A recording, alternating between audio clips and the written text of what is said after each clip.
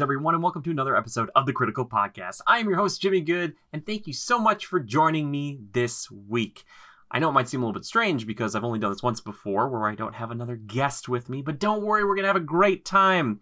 Joe is out sick, and I wish him a speedy recovery. Either way, let's get into it. I got a little bit of news this week. We used to do news in the past, and I haven't done it in a while, and I feel like I want to kind of get into that just a little bit if it's going to be just me. Some stuff I'm interested in, kind of rumory stuff, so take it with, that grain of salt that everybody tells you to take it with. Or maybe a heaping handful. I don't know. You take it however you like. Either way, let's start with this. Sounds like there's a chance that lovely Wolverine, he's right, Wolverine, right here, Wolverine will eventually obviously be in the MCU, but will be appearing first in an upcoming Avengers film.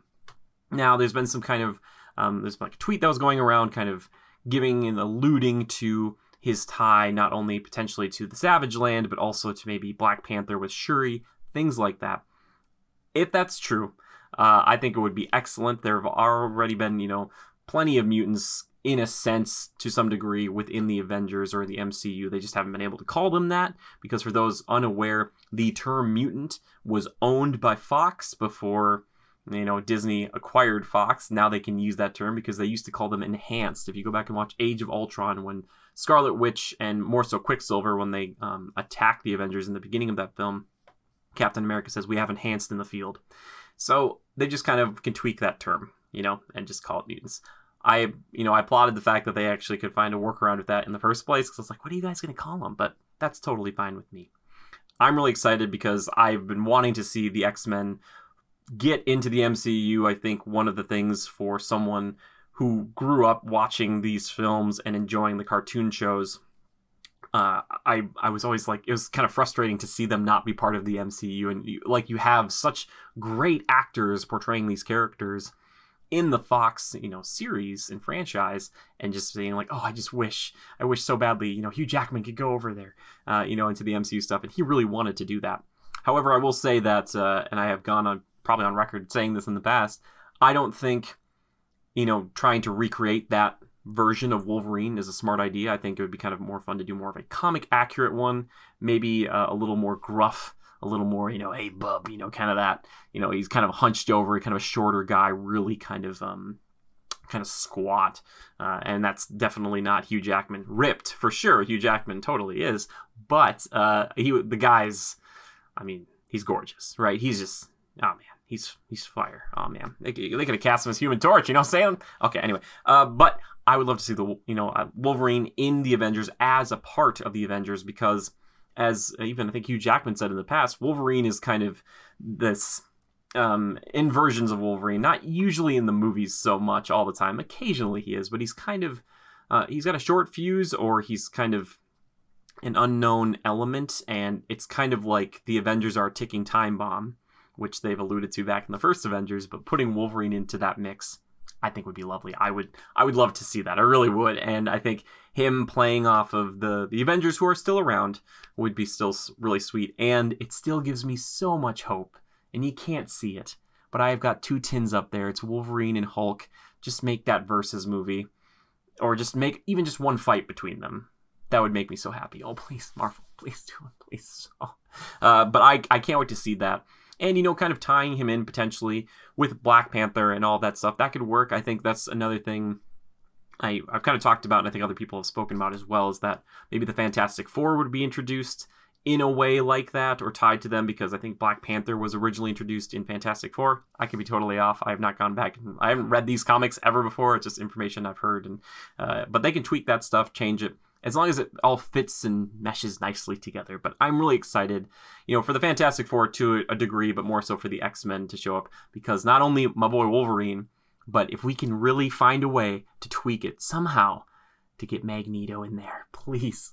Oh, we need him so bad. And I just would love to have it, because it could be something where, with Wanda and Pietro, because they were like from Sokovia, you can even have it be as simple as they were adopted, when they were really young and they never knew their real biological parents.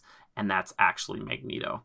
That's the real hope for me personally. And I know there's been some people asking or kind of hoping for Quicksilver that was in the other like actual X-Men films to kind of make the transition over, because thanks to Scarlet Witch and her powers of kind of reality bending, anything is possible. So just keep that in mind. So if you've ever loved something or something from a different property that's like Marvel related, there's always the chance it could show up in one of these films in one way or another. And now they're doing more of those Elseworld stories, like that cartoon show that's coming up for Disney Plus. So anything could happen, really, anything in a sense. I don't know if that means it's all going to be like one day it could be live action. I'm not sure. Will they do Marvel Zombies? Who knows? I'm sure they're testing the waters for it. Either way, I'm really excited about that because I think that's really cool. The other big thing that sounds a little more concrete, at least for now, because all that Wolverine stuff could be subject to change. It sounds like we are getting closer to figuring out what that Rocksteady game is that they've been working on for so long. Now, for people who don't know, I like Batman a lot. I also really enjoy his Rogues Gallery. I also really enjoy a lot of DC villains and superheroes. And as you can see by good old Deathstroke on the back there, was painted by one of our Legionnaires. Thank you, Anna. But I want to say this. If they are really working on the game that people are talking about, it's really interesting and exciting. So the game that it's kind of been swirling around for a long time is that they're working on not another Batman game, not another Superman game, or just a Superman game in general, but a Suicide Squad game. Back in the past, there's Rocksteady and there's like WB Montreal that were making Batman games. And WB Montreal, you guys probably remember them from making the Arkham Origins game, which wasn't... It was part of that group of the Arkham games, but it wasn't, Arkham Asylum, Arkham City, or Arkham Knight. But it's still a great game in its own right. It's got some pretty cool boss fights. Deathstroke being probably one of my favorite boss fights in almost any game. Also, I'm just a big Deathstroke fan. But even in the Batman games, he's up there with like Mr. Freeze from Arkham City. But it was such a cool thing, and it kind of alluded at the end of that game to setting up a Suicide Squad game. For a while, it sounded like WB Montreal was working on that, and then it didn't manifest or got canceled or whatever else.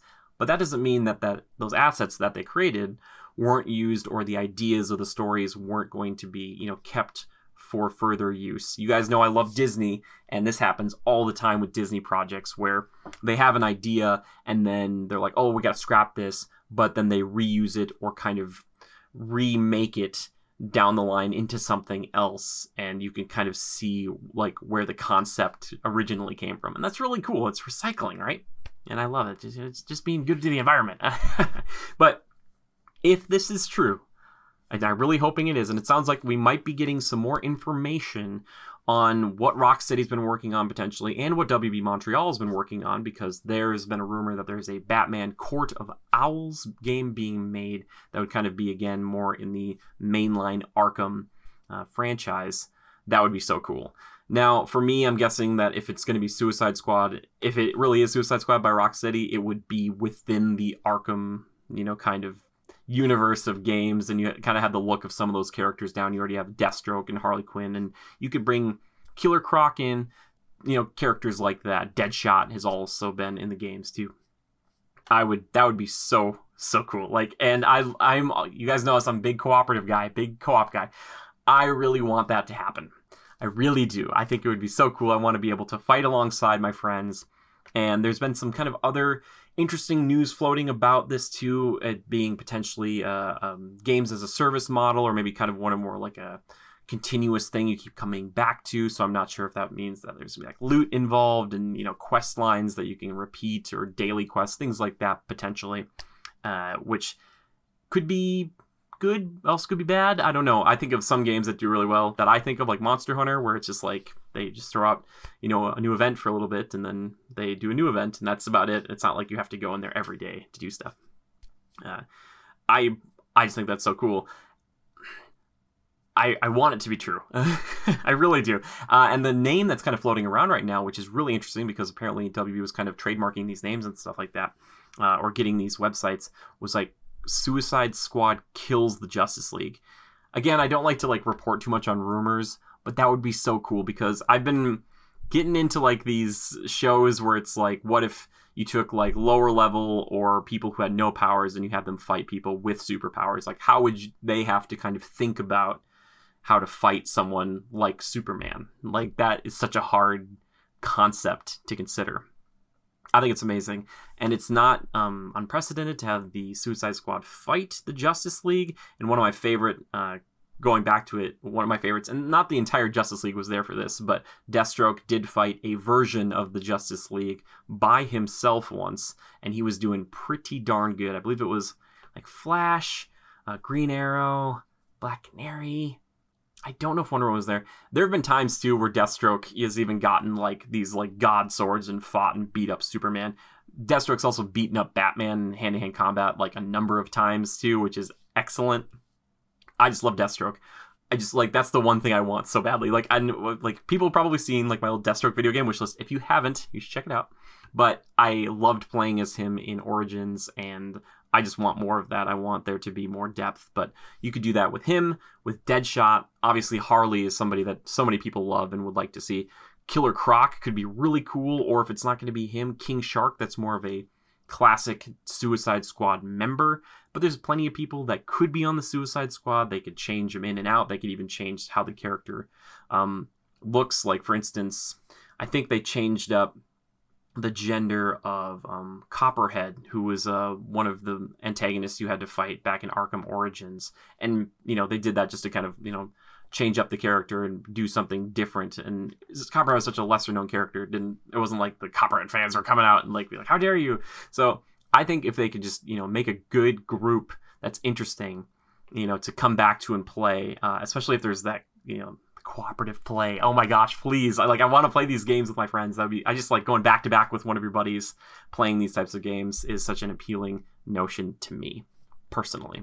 And not that you haven't been able to do that in some respects in the past. I know there was like a multiplayer version of one of the Arkham games where you could be like Batman and someone else could be Robin, and you fight like people who are controlling thugs. It was kind of mercs versus spies a little bit, or spies versus mercs from the Splinter Cell games. I think that's so cool. I think it's really cool. I'm like, okay, that'd be, I'm fine with that. I love it more PvE stuff. I don't need it to be, like a big, like, my Deadshot will beat your, your Harley Quinn or whatever. But also, I do think this game, it doesn't need to be this way, but I would like it to be rated M. It's problematic if you're going to try to put in, like, Batman and Superman into a game like that. Not that they couldn't do that, not that they haven't been that type of thing before, but if it's the Suicide Squad, and they're known for killing people. If you're going to kill and, like, if it's going to be brutal. I don't know. Maybe it'll be T. Maybe it'll be kind of tame. We'll see. That would be, like, Deathstroke. Like, so I'll be waiting to hear about this. Knowing my luck, it'll probably be a mobile game. So I'm going to knock on wood there because I'm just so nervous because there's always the chance that could happen. And that would crush me. I'd be like, no, please don't do this to me. But I just want to know what Rocksteady's working on. And regardless if you are a big Arkham fan or not, they're kind of an interesting studio because they really take that stuff seriously. And whatever they kind of pick to work on next, be it Suicide Squad, and a lot of people wanted Superman, I'm sure it'll be really good. Even though I gotta say this, I think Suicide Squad is a little more in the wheelhouse for what they do, because a Superman game, that's such a tough concept just because of his ability to basically solve problems in a way that video games don't normally allow for.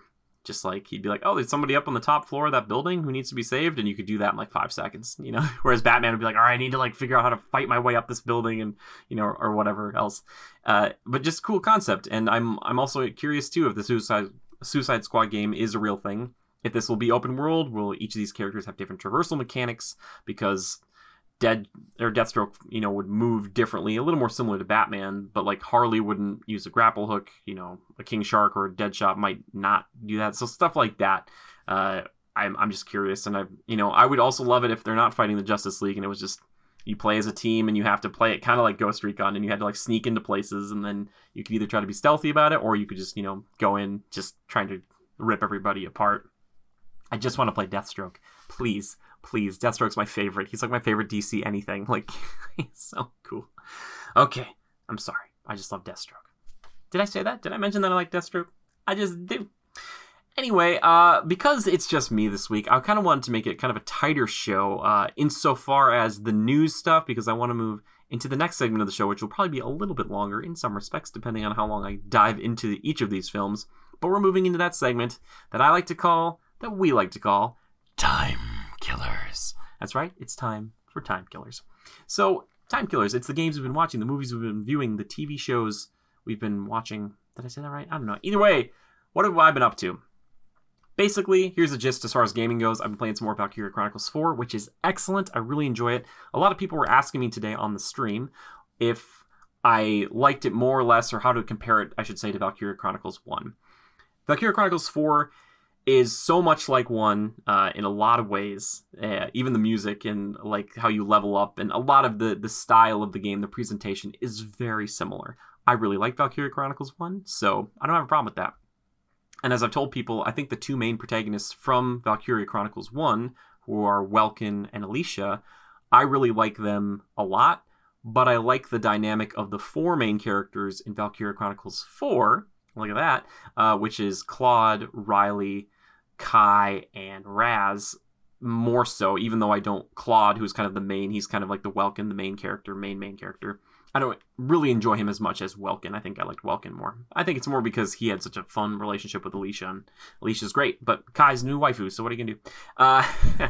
Anyway, I enjoy some of the new wrinkles that I'm still getting into in this game because I'm so familiar with how that first game worked and some of the quality of life adjustments they've made. So, for example, in the game, because it's a strategy game, and you were given the ability, you kind of take turns, turn-based, and your tanks in the past used to eat up more of your units' kind of action points per turn. They used to take up 2 of them, and you get like a set number every turn. And so it would be kind of frustrating to use a tank a few times in a turn because it would eat up, so much of those action points. Well, now, thankfully, they've reduced that down to 1, so you can kind of use your tanks a little more liberally, which is excellent. They've also added an APC, which allows you to grab units who might not be able to have the same stamina as a scout class to run across the battlefield, or to move them through places where they would get gunned down by people who are on Overwatch or interception fire.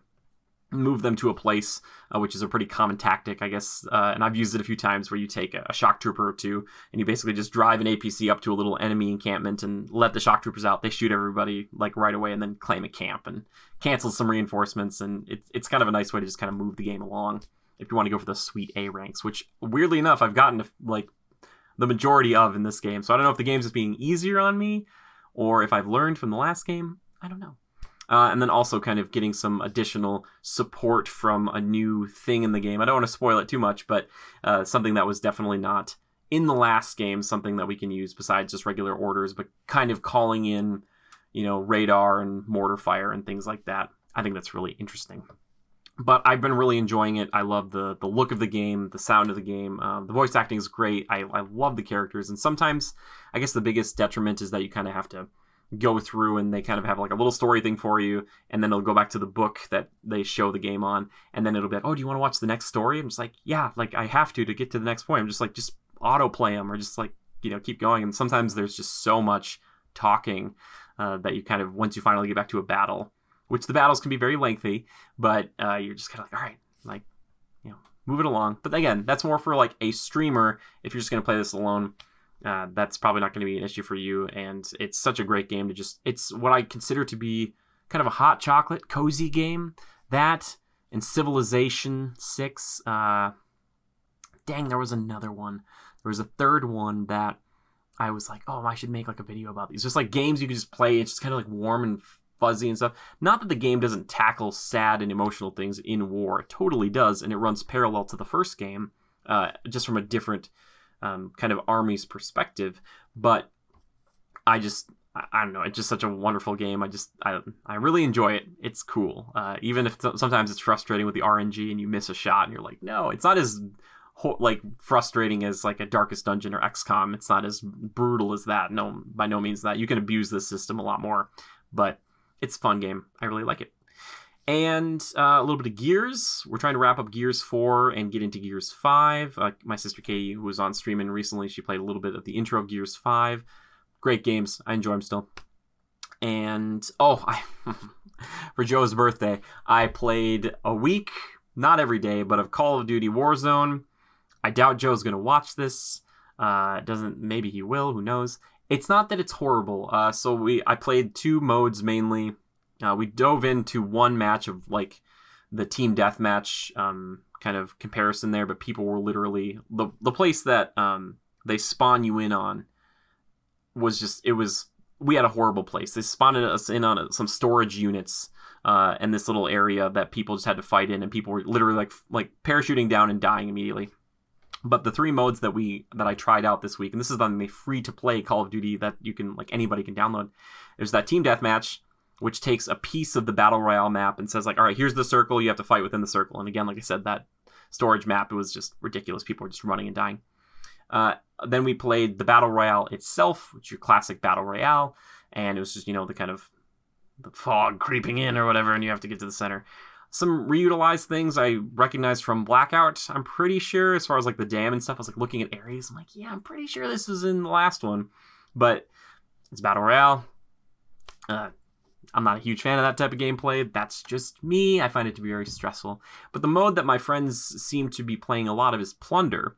Now in Plunder, what you do is you go around and you collect cash, and you have cash on you. And what your goal is to keep that cash on you and extract it. So once you get enough cash, or however much you like want to have, you will call in helicopters at certain areas, or maybe you'll get a little item to fill up a little bit to send it away. And that cash is banked for you, so you cannot lose it anymore. However, like if I had $100,000 on me and you took me down, I might lose 20,000 of that or 25,000 of that, and then I could respawn, which is nice in this game mode that you can respawn, and then like that cash, I either have to get that person or just like try to save my money. And like the goal at the end is to have the most money as a team banked, but also on your person, I believe, as well. So there's kind of this kind of like, sometimes if you're doing really well and you can do like these little contracts or these little kind of PvE-ish type things within the game where you're not necessarily fighting people, where you're just trying to get more money. That's an option. Or you can just fight people the whole time. That is another option. It's pretty stressful. I still think it was a little more interesting, I guess, in some respects than the Battle Royale, but it also, while it promoted some teamwork, it didn't really promote it in the way I wanted it to. But again, when I look for cooperative stuff, I think I always kind of fall back on like Evolve or Monster Hunter, where it's like you have a group who has a common goal of like, kill that thing. Like that's the one thing that matters. Whereas in this game, there's like a lot of differing opinions, and people want to play it safe, or some people want to run around and just kind of collect everything. And yeah, it's just not for me. But I did it. It was my birthday present to him. I'm like, I'll play this with you for like a week, and there it goes. And you know what? It just feels like a hamster wheel. And I know, because I've played games like that, like League of Legends or Heroes of the Storm. I enjoyed those things. I have still enjoyed them. I will probably enjoy Pokemon Unite a little bit too. There's just no like real progression for me. Even though people who play those games like to get the different costumes and the different guns and the different attachments, all those types of things. It just, to me, I'm like, that doesn't like, it doesn't really do it for me. Yeah, and I like to move on to things. I'm just like, it's almost like I told someone recently, it's like reading books. Like, I just want to like finish the book and then go to the next book, and just kind of that's kind of my mentality nowadays, because I just want to see more. I want to see all these different types of things. But for people who want to just have that kind of consistent kind of fun, and it sounds like a lot of people are playing Warzone and having a lot of fun with it, playing the Battle Royale or playing Plunder, things like that. Good on you.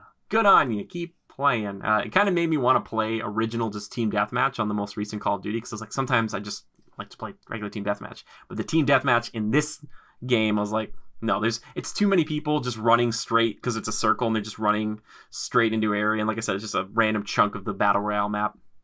That's not for me. I will say this though, the ability to respawn in a Battle Royale because of your own skill is pretty cool. So what happens is, the first time you get knocked out in Battle Royale, you get sent to this place called the Gulag, and you get to go one-on-one against somebody else in a little arena thing, and if you are victorious, you can actually come back. You respawn automatically. And one thing that happened with our team is that all 3 of my teammates wiped, and they told me where to go, and I got the Kingmaker contract, and I was able to survive long enough and get them back, and I felt really good about that. So I was like, oh, I brought you all back. So it was like a moment for me where I didn't necessarily do some sort of heroic feat of destroying and like annihilating a whole team or something, or multiple teams, but I lived long enough to bring them back in. I was like, yeah, there we go. So yeah, it was all right. Yeah. Okay. Anyway, I want to talk about 2 films here today. We'll start with the first one that I haven't gotten all the way through, but I have seen it in the past. I was rewatching Saving Mr. Banks, which is on Disney+. Both these films are. I am not sponsored by them, but Disney, if you'd like to sponsor me, well, it's not going to matter. I'm going to be in your films one day anyway. We're going to have so much fun together because I love Disney stuff. Look at me. Anyway, as I gesture to my Space Mountain shirt, for people who are just listening to this, I have a Space Mountain shirt on. Okay, there you go. Anyway, Saving Mr. Banks tells the story of P.L. Travers going to, after apparently like 20 years of this, finally caving in a little bit to Walt Disney's demands way back in the 60s, I believe, and eventually making 60s or 50s, somewhere. No, it's 60s. Yeah, it's 60s. Making Mary Poppins, like the actual live action Mary Poppins, and kind of showcasing it, like the process of making that, her working with the Sherman Brothers, with her meeting and working with Walt Disney himself. Emma Thompson plays P.L. Travers, who is the main like author of Mary Poppins, and the thing for her is that Mary Poppins and the Banks family are family to her. And Walt's like, yeah, I totally get that. That's how, Mickey Mouse basically is to him. And he doesn't say that to her. He says that to one of the Sherman Brothers, I guess. And they do a decent job of recreating some of that stuff. I think it's a period piece, so keep that in mind. But I really enjoy seeing that era. There's something fascinating to a Disney fan such as myself to see that stuff covered. And I think because I'm a little bit older now and I'm more inclined to enjoy those types of things for some odd reason. I don't know. Documentaries have really sparked my interest recently. I just need to get out more. But I can't. Anyway, we all know why. It's the world, it's nuts. One day though. Anyway, so I like the look of a period piece that's done really well, and this is so cool to see them actually at the Disney Studios. It seems like anyway, filming there, and how a lot of that hasn't necessarily changed, or how they kind of retrofitted it to make it look that way, and kind of the process, presumably, of how that went down. And maybe they usually take a lot of, or they'll take some liberties with some of these movies when they're doing kind of a biography or biopic or something, where they it's more interesting as a film to do it one way or another. And I always wonder about how frustrating or cool that is for the subjects, who usually when they're making films like this, it's not about people who are still living. But Emma Thompson, like I said, plays P.L. Travers. But the one that's interesting to me is Tom Hanks as Walt Disney. I don't think, he does such a great job with it.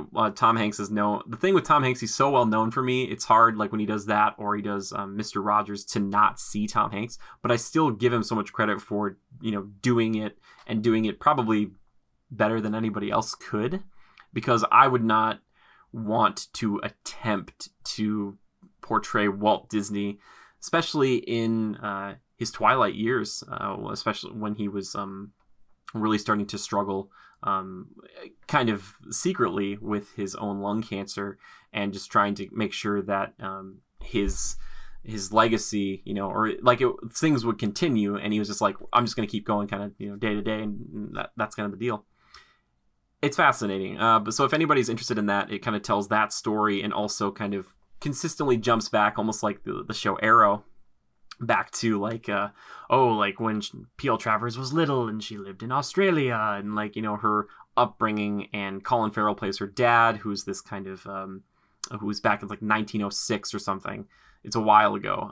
And so obviously there's a jump between that and now in the 60s. But he's this very imaginative guy, and she's his daughter, and she just thinks the world of him. But he has 3 daughters and a wife who's like, hey, you got to get it together. And he keeps losing his jobs, and he kind of turns to drinking. And it's this kind of it's tragic. It's this kind of obviously kind of bittersweet story about her upbringing back in Australia, which plays a key role in her creation of those characters that many, many people love. And for a film that was very groundbreaking, for just live action, but also, musical and animation and all this stuff, it's just, Mary Poppins is a crazy film. It's nuts. And that's why I think it gained so much acclaim, and is still such a beloved film to this day. And I'll be honest with you guys, I'm necessarily a huge Mary Poppins fan. When they announced that land was going in as a portion or a part of the United Kingdom Pavilion in Epcot, I was like, that's great. Put a dark ride in or put an attraction of some kind in there. That's wonderful. I wonder if they'd reutilize any of those animatronics from the Great Movie Ride. Has anybody thought of that? I'm sure they have. I don't know. It's also like, has anybody thought that like the wind from Pocahontas is also very similar to the wind in Frozen 2, like the wind spirit? Are they the same? Probably not, right? Anyway, it's just wind with leaves, right? Anyway, okay.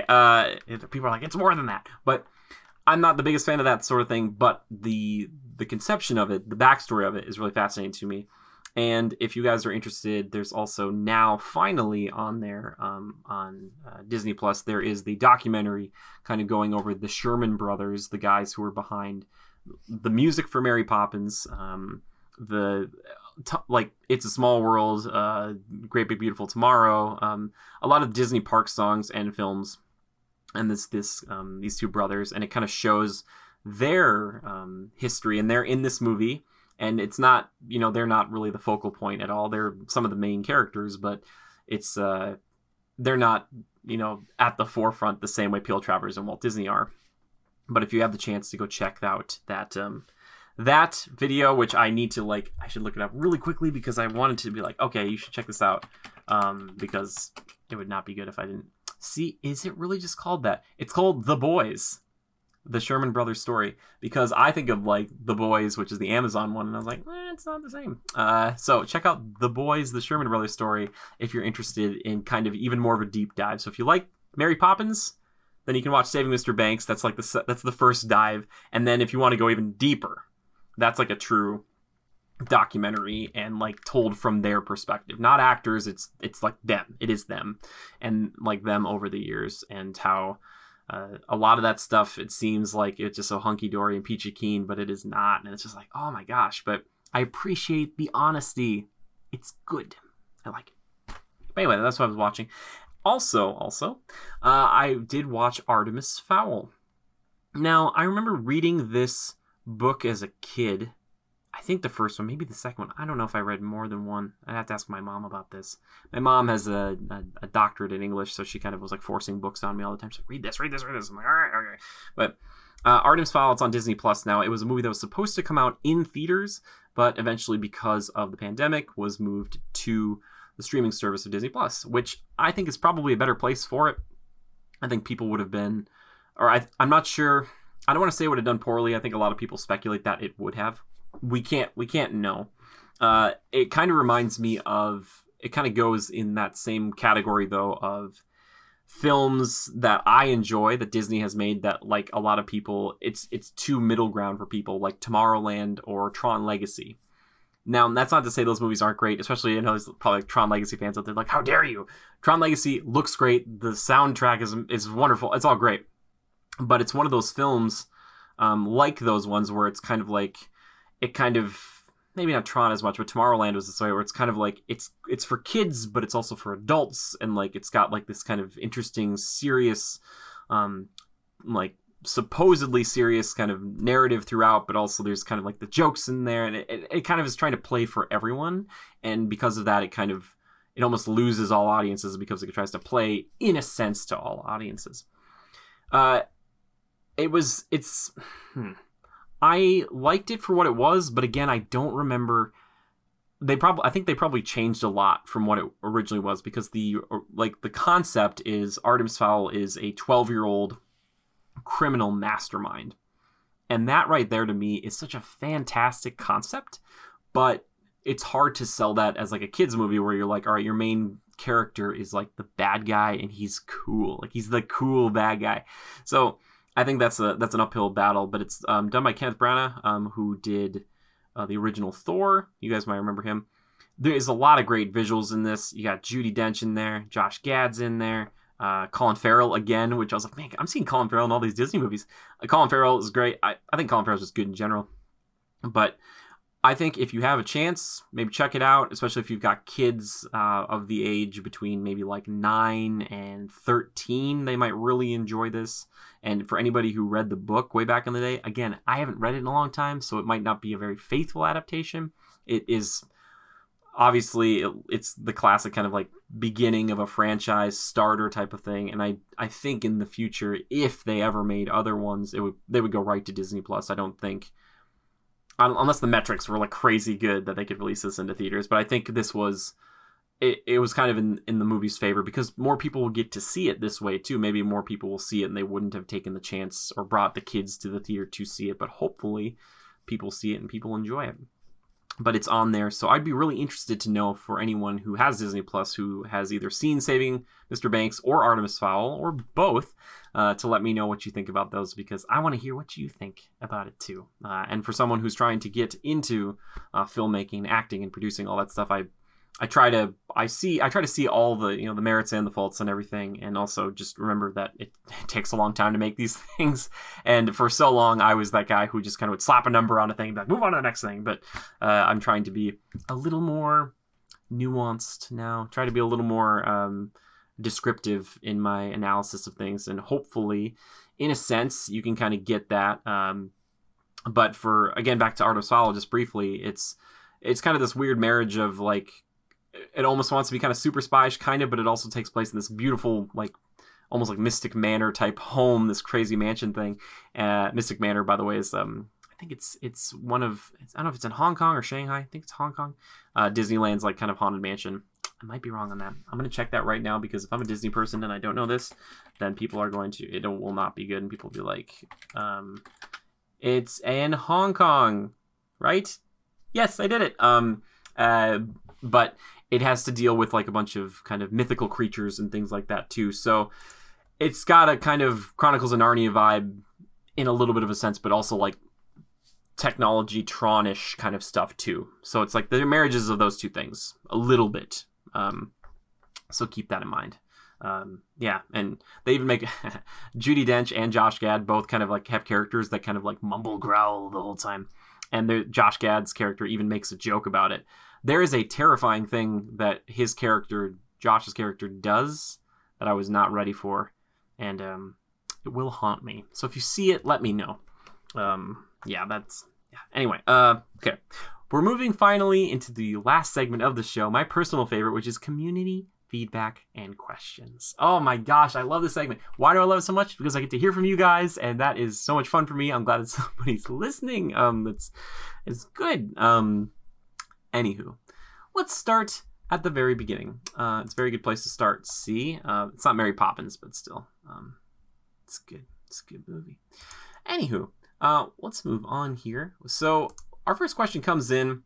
It's a little bit detailed. This one comes in from Caden, because I said to anybody, or Zora Caviar over on Twitter, I said, just write in about anything. We'll talk about anything. He says, baby koalas eat their mother's poop to obtain the microorganisms their gut needs to digest the toxic eucalyptus leaves. The leaves have low nutrient values, so the koala doesn't get much energy from it, and it has a small brain to conserve energy. Why? I don't understand. That last little bit was all in caps. Why you don't understand? Nature. Zora, I actually looked into this and I watched a little video on it. It is, and there was footage. I was like, oh my gosh, okay, I did not know this. So yeah, all that stuff is totally true. Kind of freaky. I think it has to, maybe one of the main reasons too is a defensive thing. I didn't see this. It's just kind of a guess, but koalas I don't think they have the greatest defensive capabilities. And they kind of are up in the trees all the time. So if the baby koala can actually hang off the mom and get nutrients one way or another, which apparently they can actually suckle from inside the pouch of the koala, which I did not know that was the thing too, but it makes sense. It's a mammal. But so to prevent it from having to get on the ground any more than they have to. Maybe that's one of the reasons why. It's nuts. For any of our koala enthusiasts out there, you probably already knew that. I didn't. So we like to talk about animals here once in a while too. So like, why not talk about that? That's just, oh my gosh. Anyway, it's just like, no, thank you. This one comes in from Missile Mage, who's always writing in. Thank you so much, Andrew. Appreciate that.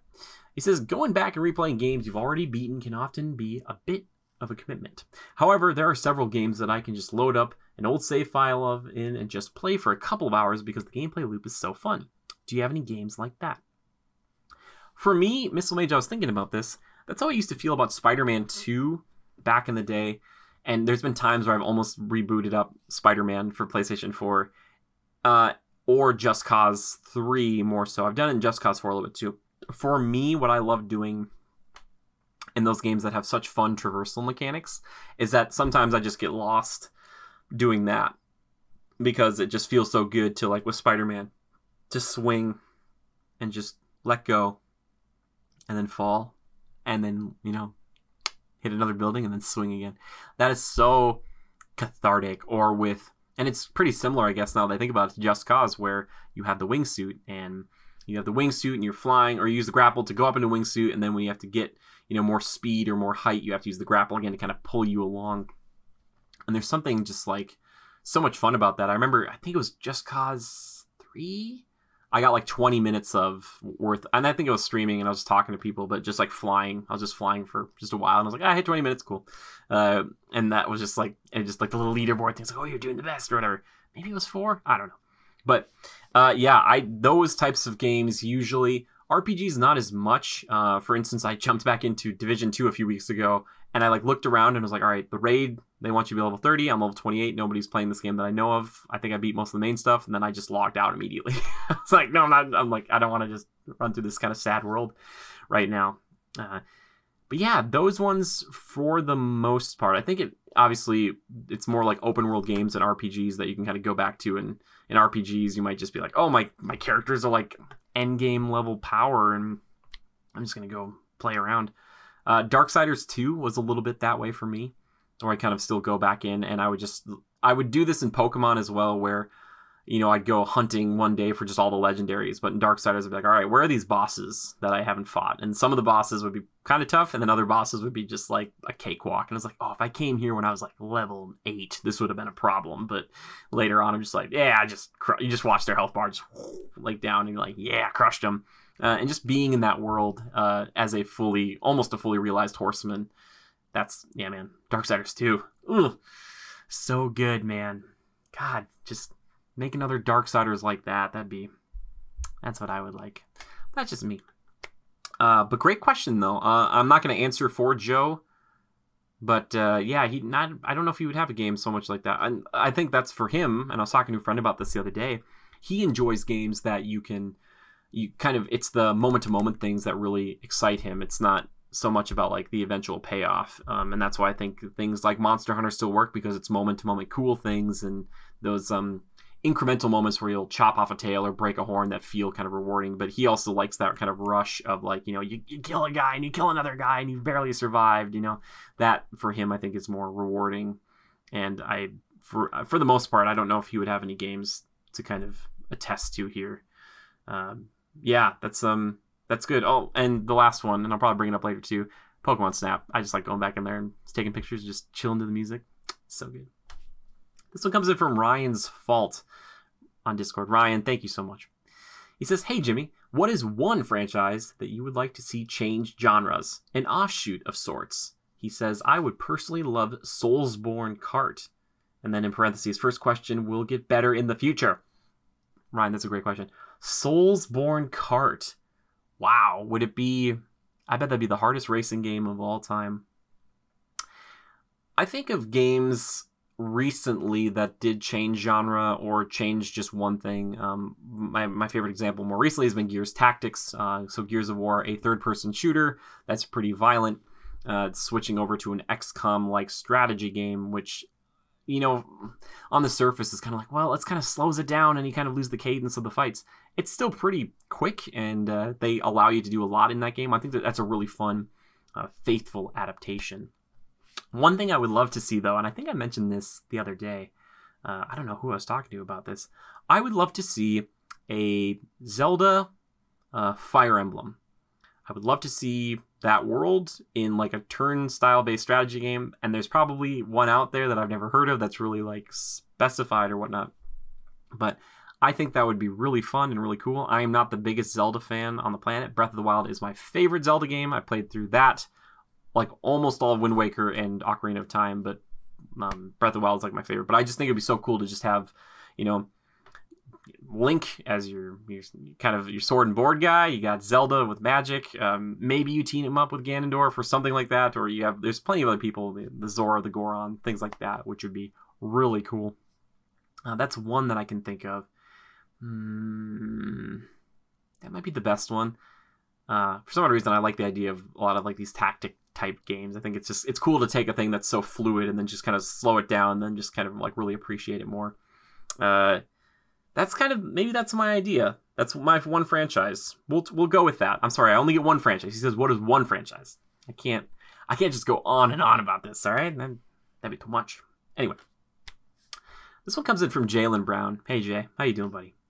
He says, if you could go back and re-experience any 3 games for the first time, which 3 would they be? He says mine would have to be Minecraft, Super Smash Bros. Melee, and Halo 1. Wow, those are all great. I briefly skimmed over this before, and I thought he was suggesting those ones, or he was saying, like, what if you could go back and play those ones? I'd be like, some of those, sure, but... oh, man, there's a few mind breakers. They're kind of Nintendo. If I could go back for the first time... And you know what? I might tweak the question just a little, just because if I say, like, if you play Super Smash Bros. Melee now, you'd be like, well... You know, we have Brawl and the Wii U one and, you know, things like that and Ultimate. If I could, like, erase all of them back to that first time, I think Super Smash Bros. 64, because that game, as you guys saw when I was, you know, I had my mom on the show, that's, like, a game I was obsessed with. It got to a point where I was telling people that, like, I wanted to pile drive my problems, because that's what Kirby did. Kirby would grab people in his he'd grab it and pile drive, and that was called Pile Driver. I was like, that's so cool. So maybe that first Super Smash Brothers. I think another one too, I don't know if it would be Pokemon Blue, or like Pokemon Silver for me. Silver, I could be wrong about this. Silver dominated my mind even in a different way than Pokemon Blue, because with Blue, that was like, oh my gosh, like this is insanity, this is amazing. But Silver came along, and Silver is like, hey, there's a day-night cycle. And I was like, what? Like, I was making, like, I don't know if I was making excuses and stuff, but I was telling people, like, hey, I can't hang out right now. It's nighttime, and I don't have a lot of time to stay up, because, you know, I have a bedtime, and I only have so much time I can go find these Pokemon. And that was so cool to me, and I remember just playing it all the time wherever I was. And if I could go back and play one of those games again, maybe it'd be Silver for the first time. But again, if I could go back and like to experience Blue, or just never experience a Pokemon game and then experience Silver, I'd be like, yeah, that'd be so cool. I love that you put Halo 1 in there. I don't know if it'd be a shooter for me as much, because I'm not just going to say Pokemon Snap, because Pokemon Snap's amazing, but I said I was going to bring it up again, though. So it was going to be Pokemon Snap, and then I kind of used Pokemon, Silver or Blue for that. I got to take a strong stance. Pokemon Silver. All right, there we go. Day-night cycle, and then all of Kanto, spoiler alert, is at the end of that game. So, insanity. I think for me, if I could go back and do, like, maybe Gears 2 or, something like that again for the first time, and because it really established my love for that franchise. And I remember, again, seeing Gears 1 at a friend's house and thinking, like, whoa, this game looks creepy and weird, and I don't like it, and then getting into it and kind of disassociating that franchise with just my friend, but associating with my family, and just loving that game and still loving that franchise and getting to just play through all of it recently. And I'm just like, yeah, this is still like amazing. So I guess in that kind of the wrap up there, I would have to say Super Smash Brothers on 64, because that game was insane to me. Pokemon Silver. Yeah, Pokemon Silver. Fine, just commit to it. Okay, it's so hard. It's like, and Gears of War 2. Yeah, because Gears of War 2 is like wow. And even replaying that recently, Gears of War 2, I can finally definitively say, is my favorite campaign out of all of them. It's just, that game is just firing on all cylinders. It's just, you're in one place, you're in another place. This just like these different settings and different set pieces, and it's like, oh, like there's a downed Raven over there, you got to go help him, and like, oh no, like you couldn't save him, or like you're about to die, but a centaur shows up and like saves you, and there's just like this kind of cool war effort that's going on. I love it so much. It's just, you feel like you're one of the gears, in the cog, like the war machine, the cog or the gear in the war machine. I don't know, metaphors. Anywho. Thank you so much, guys, for writing in those questions. I really appreciate it. When I start these ones up, when I do them by myself, I worry a little bit where I'm like, am I going to be able to talk for a while? And here we are. We're like 50 minutes in. I got it. I got the gift for gab, they say. But I appreciate you guys writing in. If you ever do want to write in a topic for me to cover or for a group to cover. If you have a guest that you have an idea for to be on the show, please, tweet at them, tweet at me at the same time, and we can try to get something happening, or a movie or a game or something specific. Like I said, more recently, we've been moving to just doing like one movie per show because I think it kind of is a little more something that's a little more timeless that you can come back to. Whereas the news shows, they're kind of fun in that time, but then you're not going to come back to it maybe necessarily. But I hope you guys gathered a little bit of both from this episode. That's the hope anyway. But yeah, tweet the hashtag Critical Podcast. You can do that at me personally. I'm at JimmyGood013, or you can tweet at our official account, which is at GoCritical. That is at GoCritical on Twitter. Or you can hit me up in the Discord. We have a Discord. If you guys ever want to join it, please never hesitate to comment, and we'll let you in. We have a Discord, like a tab within it for podcast questions specifically, and I love to hear from you guys. Also, we, like I kind of alluded to earlier, I do stream on Twitch a couple times a week, usually more than that, usually in the afternoons, but I'm totally fine streaming anytime. Like if someone in Discord's like, hey man, it'd be really cool if you stream tonight or whatever else, and I hadn't streamed that day earlier, there's such a higher chance that I'll show up. And Katie has dropped by a few times. Katie actually might be getting into this a little bit. Maybe we'll see. I make no promises, but she is really interested. And so we're going to, try to get all that stuff set up. So that way, maybe there'll be just more streams, more stuff for you guys, and more bang for your buck. For those of you who are supporting us on Twitch, you don't need to do that, but I really appreciate the subscriptions, even with the free ones you get through Amazon Prime. That stuff means a lot. Thank you.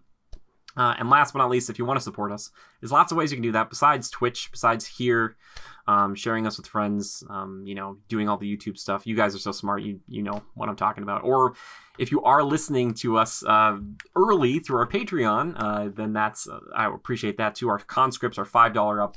Patrons get this usually. It's like a day early typically. And I just appreciate that. I'm glad that people want that sort of thing.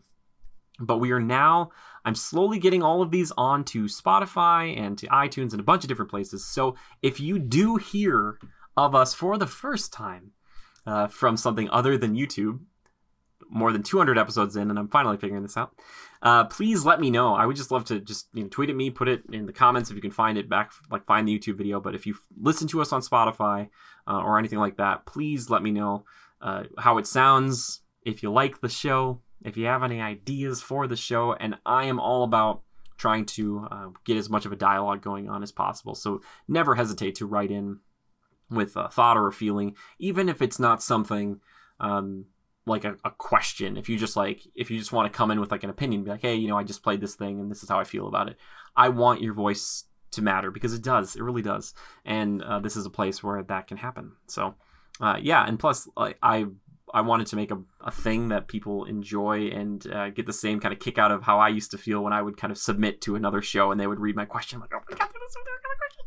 Like that kind of stuff really used to excite me. And now it's just like, I'm just on the other end of it. So please write in if you have anything. But I love the feedback. Constructive criticism is good. I need that too all the time. But thank you guys so much for tuning in to this show. I hope you're staying safe. I hope you're still indulging in the things you love from a distance insofar as like entertainment, but also, connecting with family and all that stuff. But never hesitate to reach out because, that's what open lines of communication, that's what I'm all about. I'm about bringing people together, connecting people. It's good. It's a good thing. Anyway, I appreciate you guys so much. And again, for all that support stuff, you don't have to do any of that. This stuff is always going to be free for everybody. So never worry about that sort of stuff. So thank you so much for tuning into the show. I appreciate it greatly. Love and hugs to all of you.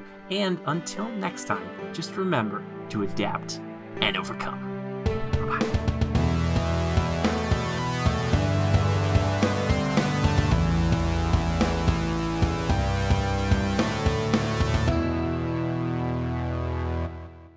All right, solo show. Woo! All right, that was a good warm-up. Let's do this for real now. I'm just kidding. Oh, that'd be too much.